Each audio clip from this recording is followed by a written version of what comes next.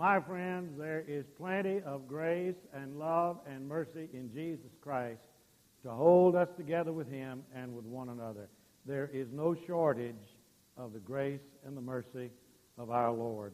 In the passage of Scripture I read from 1 Timothy in the first chapter, Paul invents a word. You do not find it anywhere except in the New Testament. It is not in classical Greek. This brilliant mind invented a word to describe the all-sufficiency of Jesus Christ and His grace and His love. He says, even though I was formerly a blasphemer and a persecutor and a violent aggressor, yet I was shown mercy because I acted ignorantly in unbelief, and the grace of our Lord was more than abundant. There's the word. More than abundant. It is one word in the Greek language that's never used until you get to the New Testament. It is a surplus. It is an overflowing. It is an abundance beyond anything that we could think or imagine. There is grace more than abundant with faith and love which are found in Christ Jesus. And Paul is saying here that if that grace can be sufficient for me, a violent aggressor, a blasphemer, a man who killed Christians and opposed the church, if that grace can be sufficient for me and can work in my life, it can be sufficient for you and work in your life. There's plenty of grace to go around to everybody. It doesn't get parceled out, portioned out, rationed out. There is no shortage of the grace of God. Now, we live in a day of shortages. That's obvious. Having financial problems, having energy problems at one time or another. Some of us grew up during World War II when we had real rationing. Do you remember, how many of you remember the rationing days of World War II? A lot of you do. Let me tell you, those of you who don't know about that, when the war began in 1941, I was home until 43, and then I went off to the service, but suddenly they started rationing. They rationed gasoline. You remember you had an A sticker or a B sticker or a C sticker on your car, and you got a little book, and you couldn't buy gas. You could have all the money in the world, but you couldn't buy gas unless you had a book there with some stamps in it. You could only buy so much. The same was true of tires. Tires were, right, Bill? Tires were rationed. Sugar was rationed. And you had sugar stamps, and I can remember my mother and my grandparents and my aunts and uncles accumulating sugar stamps so they could get enough sugar to do some baking of special cakes and pies and all when the young prodigal was going to come home from the service for a furlough. Sugar was rationed. Shoes were rationed. Do you remember that? Hose were rationed. Do you women remember that? We men are not supposed to notice such things, but I noticed such things. There was all kinds of rationing because there were shortages. What Paul is saying here in this marvelous passage of Scripture is that there is no shortage of the grace of God. There is more than enough for all of your needs, more than enough for all of your problems, more than enough for all of the people of the world. There is more than enough grace for our salvation. You don't have to collect ration stamps in a spiritual sense. There is a kind of theology that says, look, if you're going to get the grace of God, you've got to accumulate the stamps of good works, or religion, or Bible reading, or Bible memorization. Now, wait a minute. You're not going to get the love of God without something on your part. You've got to do something. You've got to get the book. You've got to get an A, B, or C stamp on the front of your spiritual automobile and hope that maybe you'll get enough stamps along the way, enough good works, accumulate enough of those that you'll be able somehow with those spiritual stamps to purchase enough of the grace of God to make life work for you day by day. My friend, that is not the New Testament doctrine of salvation. There are no stamps, there is no rationing, there is no shortage of the grace of God. All that God is in Christ Jesus is available to every one of us free for nothing. It is wrong to think, look at the New Testament. Jesus did not tell people to get well before He would heal them. Jesus didn't tell people to get moral and to get religious before He would forgive them and save them. You don't get rid of the darkness in a room and then bring in the light. You don't get rid of hunger and then start eating bread. Hunger leaves because bread comes into your life. Darkness leaves because light comes into the room. Salvation comes and sin leaves when Christ comes into our life. And He comes totally and unconditionally to any man and to every man. For whosoever shall call upon the name of the Lord shall be saved. It's for everybody. It's not being parceled out. The church is not the faucet that sort of parcels out the grace of God. You know that you have the hose hooked up to the faucet in your yard. You can turn it on and you can just spray water all over the front yard. But you can also take that hose and you can crimp it and nothing will come out because you've got your hand on it. Now there's some people in the religious world who think they've got their hand on the hose. And they're going to let it be parceled out. If you're a good Baptist, or if you're a good Catholic, or if you agree with their doctrinal interpretation of the Bible, or if you live up to their standards, they might let a little trickle out to you. My friend, nobody has their hand on the faucet of grace. It comes pouring out through Jesus Christ, the one mediator between God and man. It is a free, full gift to everybody. You know, there's another thing slipping into some evangelical, even Baptist church doctrine in some places that you need to be aware of. There are people who are saying, you are saved by grace. That is right. You are saved by grace. But once you become a Christian, once you accept the free gift of God's love, you stay saved by works. You get in by grace. You stay in by works.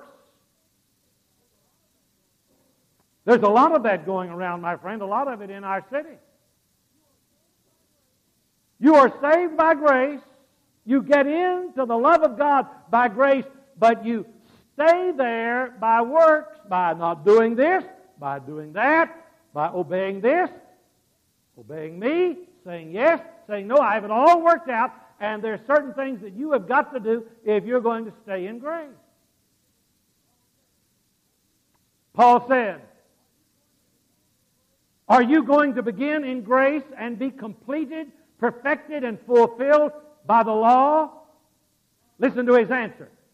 God forbid.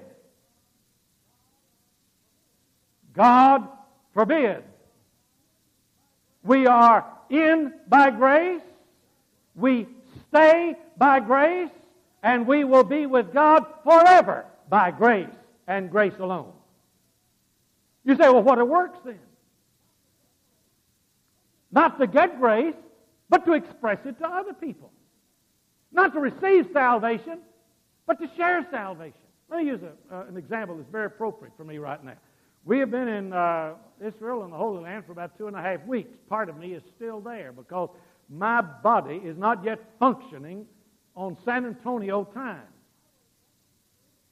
I waked up at 3 o'clock this morning. I've been doing that almost every other morning. Some mornings I've made it to 4:30. 3 o'clock in the morning here is 10 o'clock in Hungary, 11 o'clock in Israel. There's a part of me that just cannot get acclimated. I'm working on it. I waked up at 3 o'clock this morning and I got up and I felt just terrific. And Martha didn't want to talk. Mike and Harriet and Steve and Debbie and Lisa, nobody was ready for a party. I said, come on, let's go. I went outside. Carl Moore lives across the street. Bob Lotus lives up the street. Nobody was willing to do anything. I didn't even have a newspaper to read. So I went back to bed and tried to sleep for a little while. Got up at about 4:15. Still no party. I am working on it. I don't take naps in the afternoon. I'm doing everything I can to tell myself, Bugner, get into the flow of life here. Get into the rhythm of life here because it's going to be more fun and you're going to be more effective. Now, simply because part of me is still operating on the rhythm of Europe and the time of Europe, are they going to deport me from the United States? Are they going to say that because you're not living like we live and on the schedule that we're on and doing everything that we're doing at the time we're doing it, you need to go back where you came from? No. They're going to help acclimate me to the rhythm, to the spirit, to the mood, to the timing of the world in which I now live. Apply that to your spiritual life. All of us have come from the far country. And we come into the Father's house and the Father's home. And a lot of our rhythms and a lot of our timing and a lot of our reactions are still conditioned by the far country. And that doesn't change overnight. And the reason you want to change it is not so you can stay in, because God's not going to come in and kick you out of His house, not going to exile you to the far country. The reason you want to do it is because you want to get in on all of the joy and all of the fun. You don't want to be alone in your own commitment to the Lord. You want to be involved with other people. So the motivation for acclamation is attitudinal, not salvation, not security even, but expression and opportunity along with other people to express the love and the grace that God has given to us fully and abundantly, so that we can be in Him by grace, stay in Him by grace, and live by grace. Paul asked the question, as you have therefore received Christ Jesus the Lord, how did you receive Him? By grace. As you have therefore received Christ Jesus the Lord, so walk you in Him. You received Him by grace, you walk in grace. You received Him by faith, we walk in faith. And we are motivated inwardly by this desire to get our own clock, our own time, our own mood, our own mode in concert with, in harmony with the kingdom of God. There is sufficiency of God's grace for our salvation. And there is more than enough of God's grace for us to be His servants. Listen to what Paul says. And yet, for this reason, I found mercy, in order that in me, as the foremost of sinners, Christ Jesus might demonstrate His perfect patience. This happened to me and happened to you, not just so we'll feel good and not just to make us feel better. That is a byproduct of it. All of this grace and love that's come to us in Christ Jesus has come to it so it can move through us to other people. As an example for those who would believe in Him for eternal life. My friends, I don't believe that the world would ever have accepted the fact that God loves each of us individually and unconditionally if Jesus Christ hadn't come in the flesh. I don't believe we'd have ever accepted that. That if someone came along and theoretically, philosophically stated, God loves everybody, irrespective of who they are, unconditionally and everlastingly, God loves you, we wouldn't have believed that. And God knew that. And that's why He came in a person, to live that life of unconditional love. He demonstrated it in His flesh. The Bible says the Word became flesh and dwelt among us. And my dear friends, the world is never going to believe that God loves them unconditionally unless that same Spirit of the living Christ is embodied in our flesh, individually and collectively as a church. We are the body of Christ. The Spirit of Jesus Christ is encapsulated in His body, in His people, individually and collectively. And the world in which you and I live will never accept the fact that Jesus Christ loves them unconditionally unless we love them unconditionally. The world will never accept the fact that God's love is universal if our love is provincial, if our love is conditional. How can a church practicing a conditional love preach an unconditional love of God? You can't. They're contradictory. And so that same unconditional love of Christ that was totally, completely, and perfectly embodied in His Son, Jesus Christ, needs to be embodied in us. We imperfect people. His Spirit needs to fill us, and we are here to be an example to other people about the love and the grace of the Lord Jesus Christ. We live in a frightened world. You know that. We live in a fragmented world. We live in a fighting world, frustrated world. People are lonely and detached. I grew up in a home that didn't have central heat. We had stoves. And on cold mornings like this morning, my father was always the first one up, and he would light the fire in 3 rooms. In the bathroom, had 2 bedrooms, my brother's and mine, and my mother's and father's. And he'd light the fire in the bathroom. He'd light the fire in our room, my brother's and my room, because that was kind of our den. We didn't have a den or family room. It was sort of that bedroom. And then he'd light the fire in the kitchen. And during cold weather in Dallas, unless we had company, we never heated the rest of the house. We had a fireplace in the living room and stoves there in the dining room and the other bedroom. But we never lighted those. And you go from the kitchen to the bedroom, man, you'd go through the North Pole there for a little space, you know. How many of you had a similar experience in your home? Well, a lot of you did. So, naturally, we congregated where it was warm. We'd get together in the kitchen and the adjacent little breakfast area. We didn't eat in the dining room unless we had company. We'd heat it up then, but otherwise leave it cold. Get in the kitchen, the breakfast room, and then we'd get in our room, and on real cold mornings, we'd all dress in there. And you know what? We got to know each other pretty well. We talked a lot because we were together. We were together in a spirit of warmth. Now, I'm not decrying modern conveniences. I'm all for them 100%, but we have central heat now. Everybody can go to any part of the house, and it's warm. May not be anybody else there. Everybody may be in another room.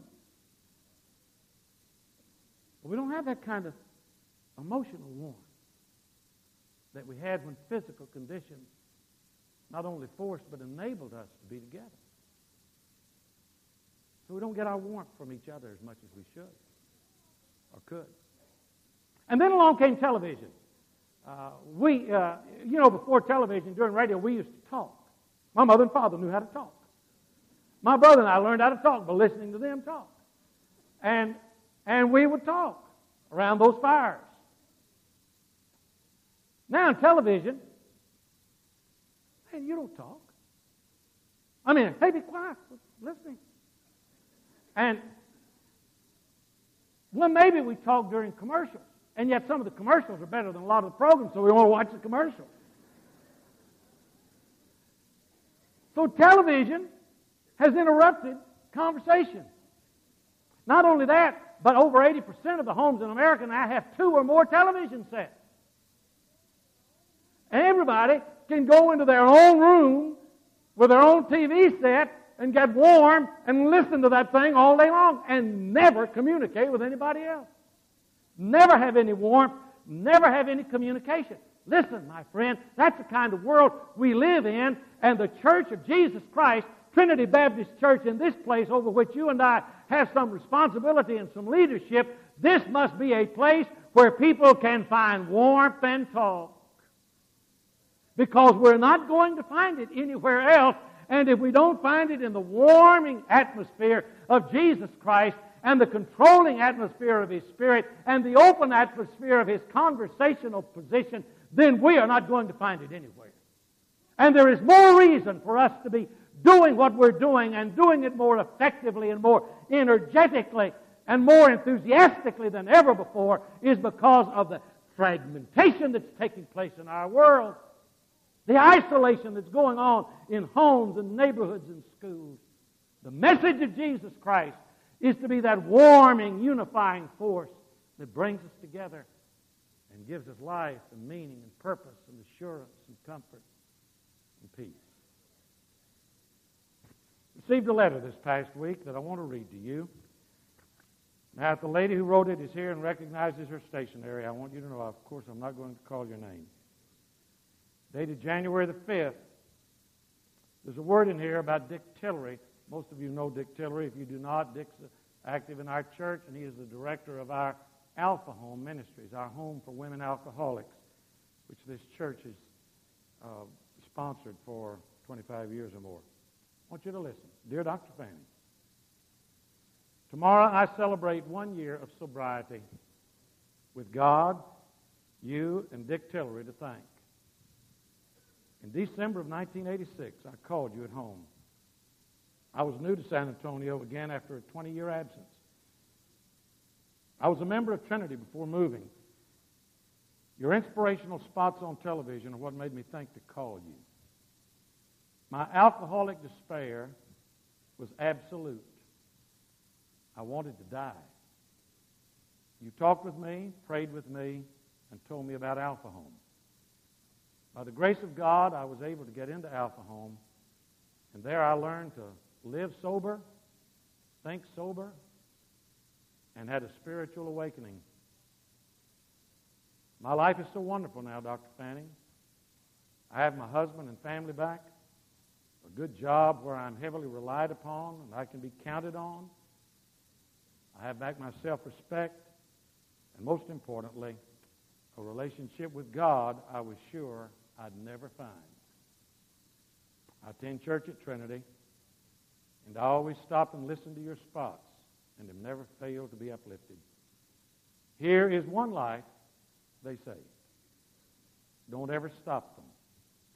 Thank you, Dr. Fanning, for giving me back my life. Now, I know very well, and she knows very well, the source of her life. It's not me, and it's not Dick Tillery. The order of the first sentence is very important. Tomorrow I celebrate 1 year of sobriety with God, you, and Dick Tillery, and you to thank. We wouldn't have Alpha Home if you didn't give money. We wouldn't have a seminary in Budapest being built if you didn't give money, if you didn't pray, if you didn't care. You see, there is no more powerful message in the world than the message of kindness and love and compassion. And that's what we're here trying to do. And we can't do it without everybody. Everybody praying, everybody encouraging, everybody giving, everybody sharing. There's more than enough. More than enough for everybody. Let's get it to them. Let's get the word out. Let's share the good news. For you know the grace of our Lord Jesus Christ, that though he was rich, yet for your sakes he became poor, that we, through his poverty, might be made rich. We're all rich in grace, more than enough to share with others. Most of us in this room are rich by the standards of the world, materially. God has blessed us and wants to bless the world with this unconditional love, this warming, saving, redeeming message of Christ through us, through the Dick Tillerys, through the television spots, through the choirs, through the children's program, through the counseling, through education, through missions, through recreation. All of that, a way of sharing the love of God, as Paul said, as an example of what God can do. And then he concludes, now to the King eternal, invisible, immortal, the true God, be honor and glory forever and ever. Amen. The glory for it all, The praise for it all is to the King, eternal, immortal, invisible, the true God. To Him, our Lord and Savior, Jesus Christ, be honor and glory forever and ever. Amen. You know, they're meeting in Budapest right now. It's an evening worship time there. Steve and Debbie and I were in a service there at night, just as you were here at this same hour. 7 hours difference. We prayed for you. You pray for them. I know you have and will. They're having services there right now. They sang an invitation hymn. They're going to sing their invitation hymn for us. We brought it back on record. I want you to just bow your head and close your eyes. I want you to listen to your Hungarian brothers and sisters.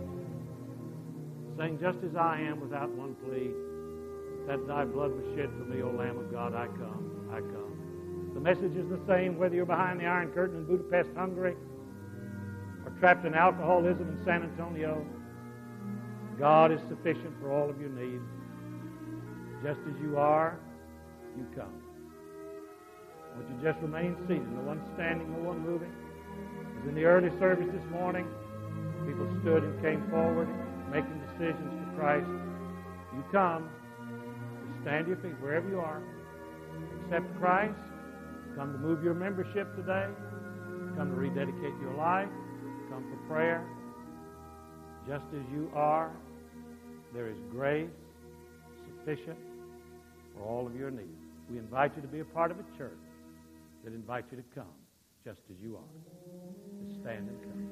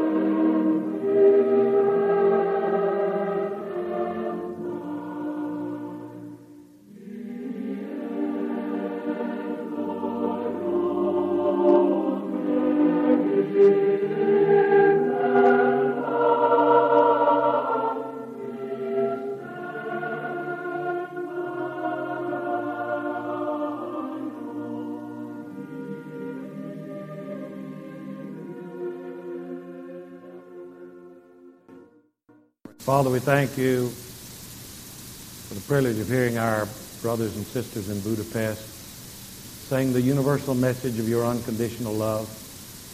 We thank you that that message encompasses the globe.